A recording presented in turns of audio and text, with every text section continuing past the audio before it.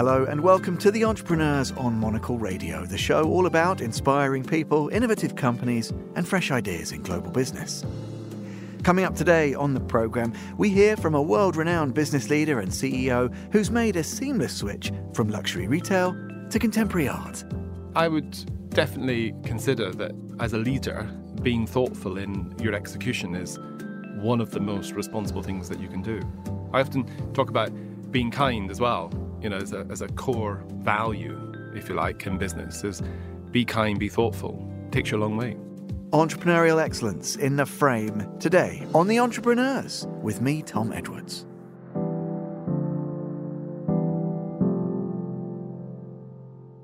You're listening to The Entrepreneurs. Ewan Venters has enjoyed an illustrious career in luxury retail, having held senior positions at prestigious brands like Selfridges before taking the mantle of CEO at Fortnum Mason, where he was lauded for reviving the fortunes of the iconic London store. Today, Ewan's the CEO of Hauser and Wirth, a contemporary art gallery with truly global reach. He also leads Artfarm, an independent hospitality and development company that celebrates local culture through site-specific works of art and public programmes. Ewan, it's a great pleasure to welcome you to The Entrepreneurs. Thanks for being with us. When you were running the shop, literally down the way from Midori House at Fortnum's, did you sort of think, yes, my next big role could be as the first global CEO of a real power player in the art market? Was that in the back of your mind? Tell us a bit about the transition from retail to contemporary art. No, it certainly wasn't in the back of my mind at all, in fact. But actually, some people think, God, it's such a such a transition, such a different thing to do. But in fact, it's not that different. I mean, we're dealing with, the luxury end of the market. We're managing relationships with extraordinary artists, which is one of the big joys of the job, is the privilege to work with the artists. And indeed the artists' estates. And of course, in a way that, when you're in the premium food business, you're also dealing with artists of another sort. The great winemakers of the world, of course, are extremely extraordinary individuals, and the great farmers and the great chocolate makers. So oddly enough, there are similarities when we talk about the product, if you like, the artwork, the works of art themselves. So, no, it's a great joy. I mean, my gosh, I don't think I ever imagined that I'd have the privilege of working with Ivan and Manuela Wirth and with the whole team in the heart of the contemporary art world. And I guess because I'm fascinated by people who are practiced and successful stewards of heritage brands, because there's so much legacy. I think it can weigh down some executives. You've obviously excelled. Why is that? Do you have to just immerse yourself in that sort of weight of history and use it to be liberating and inspiring? Because it can be burdensome, I think, on occasions, but you wear it very lightly, clearly at Fortnum's, but also still at Hauser as well. What is it about that heritage piece that seems to fit? Why are you so good at doing that? Well, if one thinks back to my overall career, when I came to London when I was 17, I started to work for the Sainsbury family. And, the golden thread of my entire career is actually working for families. I think at one stage I worked for a public company that was still dominated by family ownership. In fact, the Sainsbury's was that, and one other family. So I think understanding families is a really important attribute. And then, of course, the fact that so many of these families had heritage businesses and businesses with long legacies. I suppose if you come at it from a point of view that I'm a mere custodian, it's just a moment in history, it's my time. And I think that probably is the right way to think about it. So stewardship and respecting the history and letting that be part of informing the future. And I think if you take that sort of approach, then you generally, make the right decisions. And I was always taught an expression years and years ago, evolution, not revolution. And of course, we're in a competitive market, so you have to be agile and you have to be highly creative and be fast moving. But actually, deep down, it is all about an evolution. And I think that historical heritage brands deserve that level of consideration. And when it goes wrong is when young bucks or old bucks, doesn't matter, young or old really, come along and they think they know better. And actually, nobody knows better than the brand itself. Our job as entrepreneurs, as leaders, is to listen to the brand and navigate the brand in a way that works for the benefit of, in our case, everything is about the benefit of the artist. We live, breathe, sleep the artist. If it's not good for the artist, it's not good for Hauser and Wirth. It's not good for the collectors. It's not good for the wider public who come to see the programme, unless it's right for the artist. What's your process like then, Ewan, when you're working with artists? And we can maybe get into some specifics. There must be particular favourites that you had already even before you started working at Hauser, whom the gallery represents. It's an incredible roster. I think our listeners will be familiar with. On this point about it's not ones and zeros. It's not a ledger. You can't really do a P&L when it comes to art. It's human. It's instinctive. How do you bring your wealth of business savvy and experience to bear on something that is so subjective and that in some ways defies, I know it's driven by a market, but in some ways it defies market logic. It's not necessarily rational. Can you still use the same skill sets that you've developed over the decades, or do you have to sort of allow some other influences to shape your decision making? Well, I mean, it's quite straightforward. You completely allow the people who know best to do their jobs. I mean, I'm a cog in a wheel of talented people, and Ivan Wirth, Manuela Wirth, Mark Pale in America, our co-president, these are the experts. These people have lived in this industry for all their lives. So it's less, my role as CEO is less traditional in that sense, less conventional about I make every decision. No, I'm part of a group of people who make the right decisions. So, of course, my principal role is to allow them more time with their clients and more time with their artists, and making sure that I help support the development of the teams to run the business day to day. And that interface, because, I have a dual role. I'm CEO of the gallery, but also CEO of Artfarm, which I'm sure we'll talk about, which is about the hospitality element of the organisation, which is the very thing that makes the gallery completely different. And our artists love that. Our clients love that.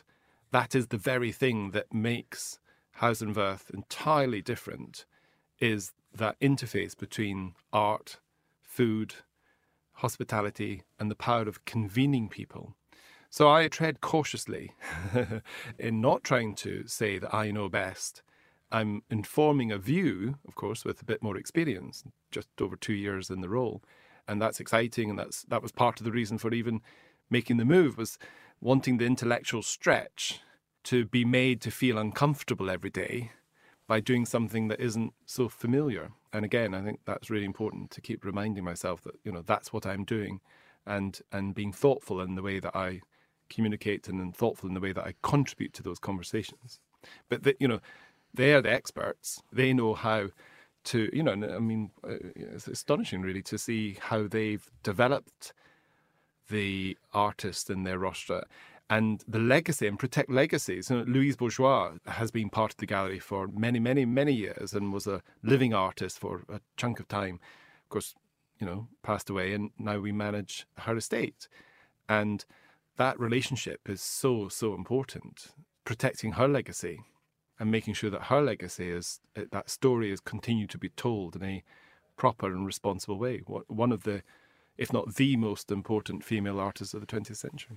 Yeah, amazing. And these themes seem to run through, don't they, about legacy, heritage, stewardship. I think it's interesting you use the word thoughtful, because lots of the entrepreneurs, even that we speak to on this show, maybe being thoughtful about things isn't always top of their list, but I think that explains a great deal of the good fit and your ongoing successes. Yeah, I would definitely consider that as a leader, being thoughtful in your execution is one of the most responsible things that you can do. I often talk about being kind as well, as a core value, if you like, in business, is be kind, be thoughtful. Takes you a long way. Maybe we'll come back to that. Let's zero in, though, on that nexus that you already mentioned, which I think is really interesting. We're so passionate about sparking conversations, obviously here on the radio, but it's a monocle value. Our editor-in-chief, Andrew Tuck's been writing particularly recently, actually, about the power of convening. And you've already explained that this is a big point of difference for Hauser and Wirth compared to some other consequential players. Why, though, that emphasis? Is that the consequence of feelings and instinct shared with you and all your colleagues over a number of years? Because the manifestation of it is super interesting. We can talk about specific premises and other ones, newer acquisitions, and of course amazing things going on over in the West Country here in the UK. Again, the consequence of a long fascination with this area, this driver of conversation. Ivan and Manuela Wirth I think, made their first restaurant investment almost at the same time as they opened the gallery 30 years ago. So they've always had a deep personal passion and love of food, love of farming, love of nature. And, if you've met many artists in your life, then you'll know that they all adore nothing more than sitting at a restaurant table, breaking bread, drinking good wine, and sharing great conversation. So it's just a natural thing for them, a natural being, that they would want to make this more of a business.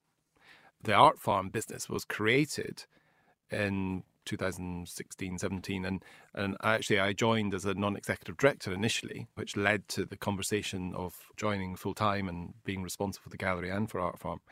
And so now it's turning into quite a serious business and expanding at great rates, and that's exciting. But the genesis comes from a real authentic place of love of food and wine and farming and agriculture, and this idea of celebrating. Almost in every job I've ever done, when I've been interviewed, and the person on the other side of the table would say, well, we'll be back in touch with you, and then probably with an offer or something. And I go, well, actually, that's not good enough. If you're going to make me an offer, let's meet over lunch or dinner, because I would never take a job with someone ever if I didn't share a meal with them. I love that. See, we like to gather these things as little primers of how to make better decisions. And this is the thing. It's the old chestnut, isn't it? Break bread and get together. I love that, Ewan. On that point then, have you ever learned that it's not the right place to go as a consequence of one of those meals? I mean, we imagine that this is presaged all the happy sort of business marriages you've made, but any that where you were like, hang on, this isn't quite right? Apart from my first ever job at Sainsbury's, I've never applied for a job. Okay. But it's a point of principle. I've always been approached. I've only ever been approached by people who I've ended up going to work for, if that makes sense. Okay. So, people say, oh, you must get lots of calls. I think, no, maybe I'm doing something wrong. I love this. You're batting 1,000, as they'd say on the other side of the pond. But it is an interesting reality, is that if your persona is such that actually people are very cautious about approaching me. But if an approach does come, then I think they've done their homework and they've really thought this one through. And of course, people give you all the bravado about, well, I was talking to a lot of people, but you sense that actually they're talking to me because they kind of have very clear intentions that they want to hire me. So, and that's not to say that in an arrogant way. That's just in a way, I think it's a really nice attribute, frankly. And hence why I've actually had relatively few moves in my ultimate career, just a few companies, albeit within some of those companies, steps along the way. I've never, ever done something driven by profit in isolation. It's often about thinking through what's the right people, what's the right environment, what's the right processes, what's the right product, frankly. And if you do all of those things right, then the profit will follow. And that, I think, for me, is the ultimate measurement of success. Of course, I think, we're commercial animals and we run commercial businesses, and of course, it's important to make a return. But don't be driven by that. Otherwise, you will make the wrong decision. Can I ask you a bit about the role of technology? Because obviously, I guess, steward of a great sort of bricks and mortar retail brand, now in the contemporary art space. Tech, it informs every conversation. Look at the narratives now around AI and all the rest of it. How do you sort of treat that? Because presumably, as a business leader, you can understand how it can drive progressive agenda. It can make things more inclusive. It can open up markets. It's hugely efficient as a driver of business growth. But obviously, we have to tread with a great deal of caution. I'm somewhat sort of nervous about copyright and AI, and obviously in terms of image regeneration, this is presumably a live conversation you and your colleagues are engaged with. What's the sort of view on tech? Are you a kind of a healthy skeptic? Do you have to seek the views of people who are at the cutting edge to help you learn best how to apply? How do you look at tech, if we can sort of generalize it into one big homogenous thing? Tech's hugely important. So, I think you've got to be aware. You can't drive your business by tech. I think in the art space, a really good live example is NFTs were hot news. And I remember just joining the gallery, and within months it was about NFTs and cryptocurrency. And we really put a lot of effort behind learning and understanding, and hired some fantastic experts, subject matter experts, to do some deep dive analysis of what this meant. But we were cautious. We didn't jump in. Others did. Others went, yeah, this is going to be, and how right we were to be cautious, actually. And again, I mentioned about the artist. We didn't have artists, real artists, painters, sculptors, people with deep credentials. They weren't rushing to say, I've got to do an NFT. And so we were listening to our artists at the same time as reviewing the tech solution. So, I have a very detailed understanding of blockchain and the importance of blockchain and how blockchain can support the running of our organization and the security of image control and rights and so. So we're in a good place to adapt that, but not to just go from a fashionable perspective. We actually had an initiative just at the end of last year where we were probably the first commercial art gallery in the world to hold an auction of artworks for charity. And we raised nearly $5 million for refugee crisis across the world. Not specifically Ukraine, but across the world. The auction houses, of course, that's their business, but commercial galleries don't do auctions typically.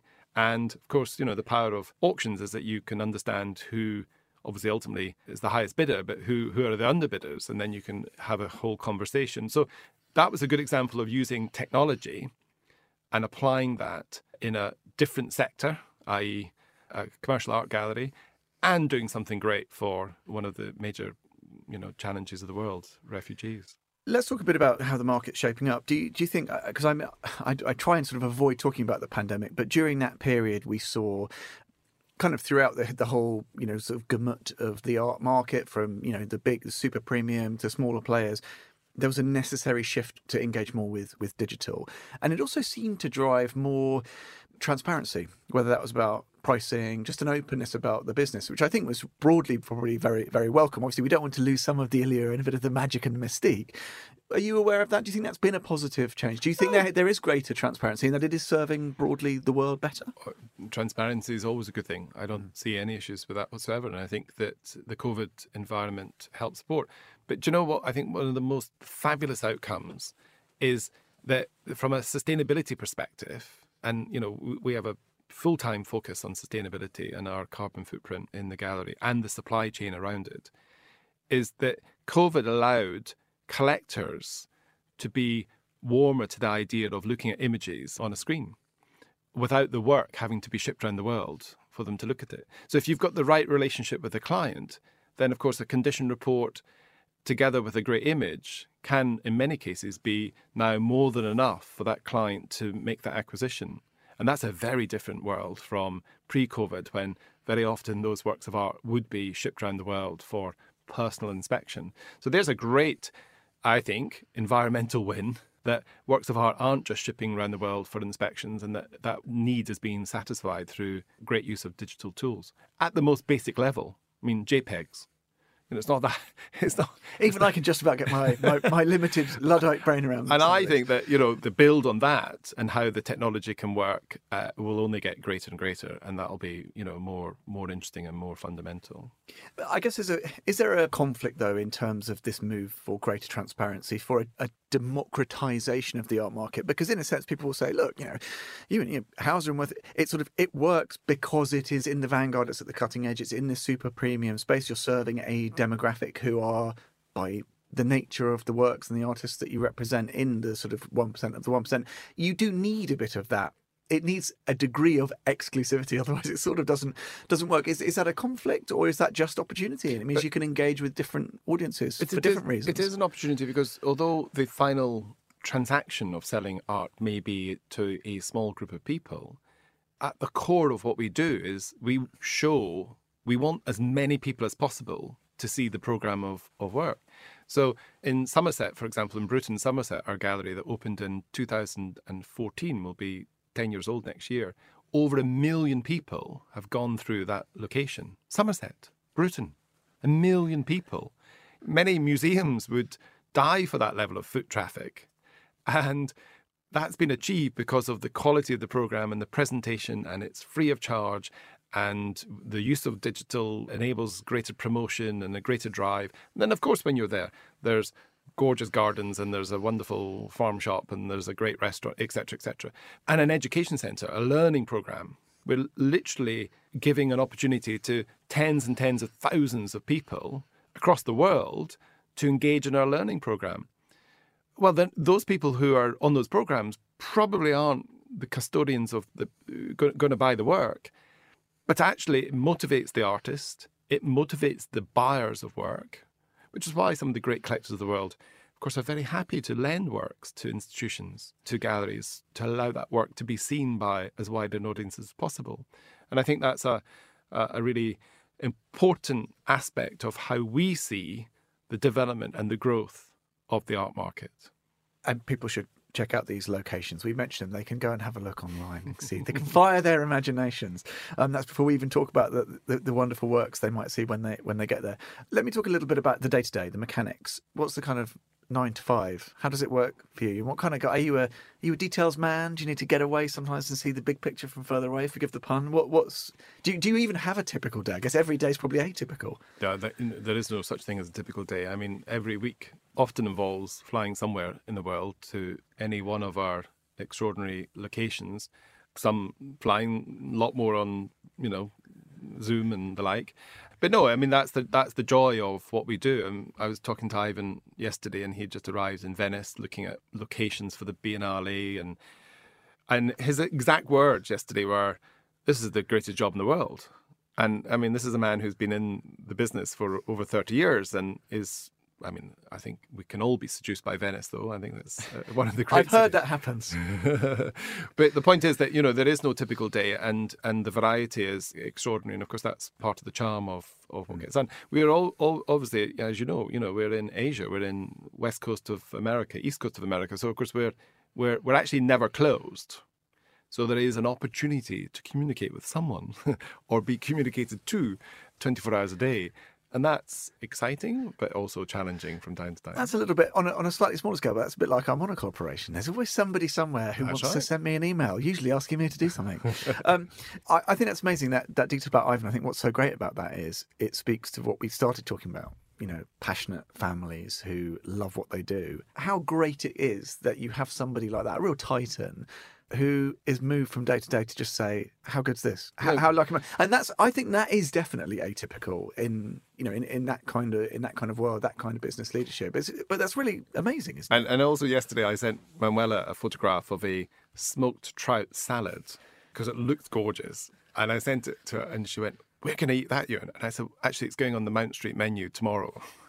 She was as excited to see that image as I was when I received the image from the chef, because the chef can't put anything on the menu without either me tasting it or at least seeing an image to prove the dish, if I can't get there. And, so we're as excited and motivated by that experience as we are about, a great work of art or a great new location or... It's a different kind of work of art, but a work of art nonetheless. Exactly. Just quickly, I don't want to be too London-centric, but we are sitting in Marylebone here at Monocle HQ, not too far from some of the places we've been mentioning. You've got Mount Street, amazing, the Groucho Club acquisition. There's all sorts of exciting things. Just tell us a bit about, if friends, clients, people just listening in are in town, where they can head, what they can find when they get there. Yeah, I mean, London, we're so lucky that we managed to acquire this old pub called the Audley, which is 120 years old. And it has always been a pub. We were lucky enough to acquire the site, and we've lovingly restored the public house on the ground floor with art interventions and great art on the walls. And in particular in the pub, there's if you look to the ceiling, there's a great work from Philip de Barlow, who very sadly passed away just a few weeks ago, but, a British artist of significant note, not least her skills and her history of training and supporting and teaching other younger artists over many, many decades. And they're, what a legacy that her work is on such public show in a pub. I mean, it couldn't be more democratic. And then as you go up the building, it becomes a bit more exclusive, shall we say. So there's the Mount Street restaurant, which is on the first floor, with the amazing work of art on the floor itself by Rashid Johnson, a part of his Broken Man series. And that's again a joyous thing to marvel at. And working with an American artist who had never, ever allowed his work to be expressed on a floor, and quite a brave thing to do, all in all. But my goodness, it's just an extraordinary thing to see, as well as, going for great food and drink. And then a series of what we call the curious rooms, so people can go and explore private dining spaces themed through the lens of different countries: Italy, Switzerland, Scotland, unsurprisingly. And then the games room, which is or known as the naughty room. It's got a little bit more edgy art and a card table for people to play poker or whatever. So that's a great sort of open to all location in London. Head out to Somerset, to Bruton, to see the English countryside, to see extraordinary programme of works, as well as touched on.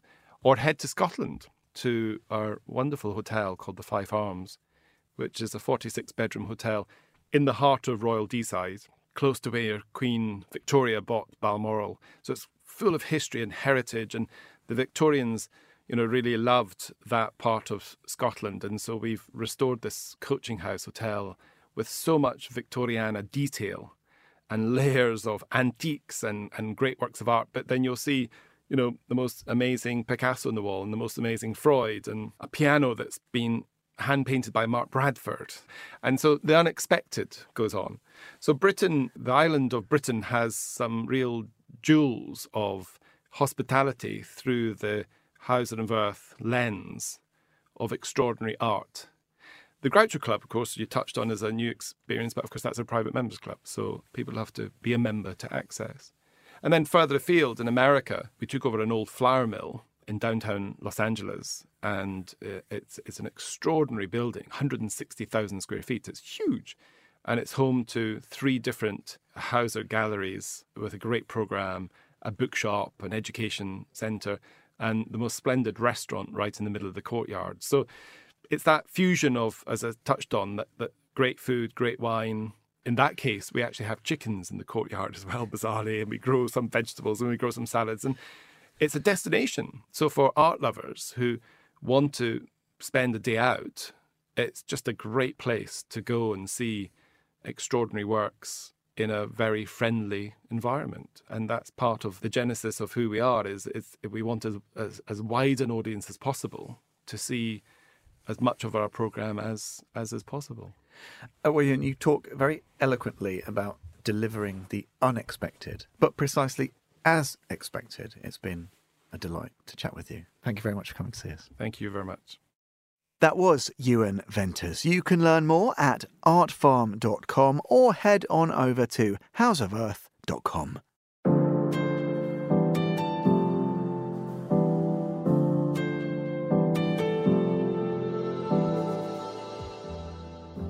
And that's it for this episode of the programme. We'll be back next week. Do look out in the meantime for Eureka, available on Friday.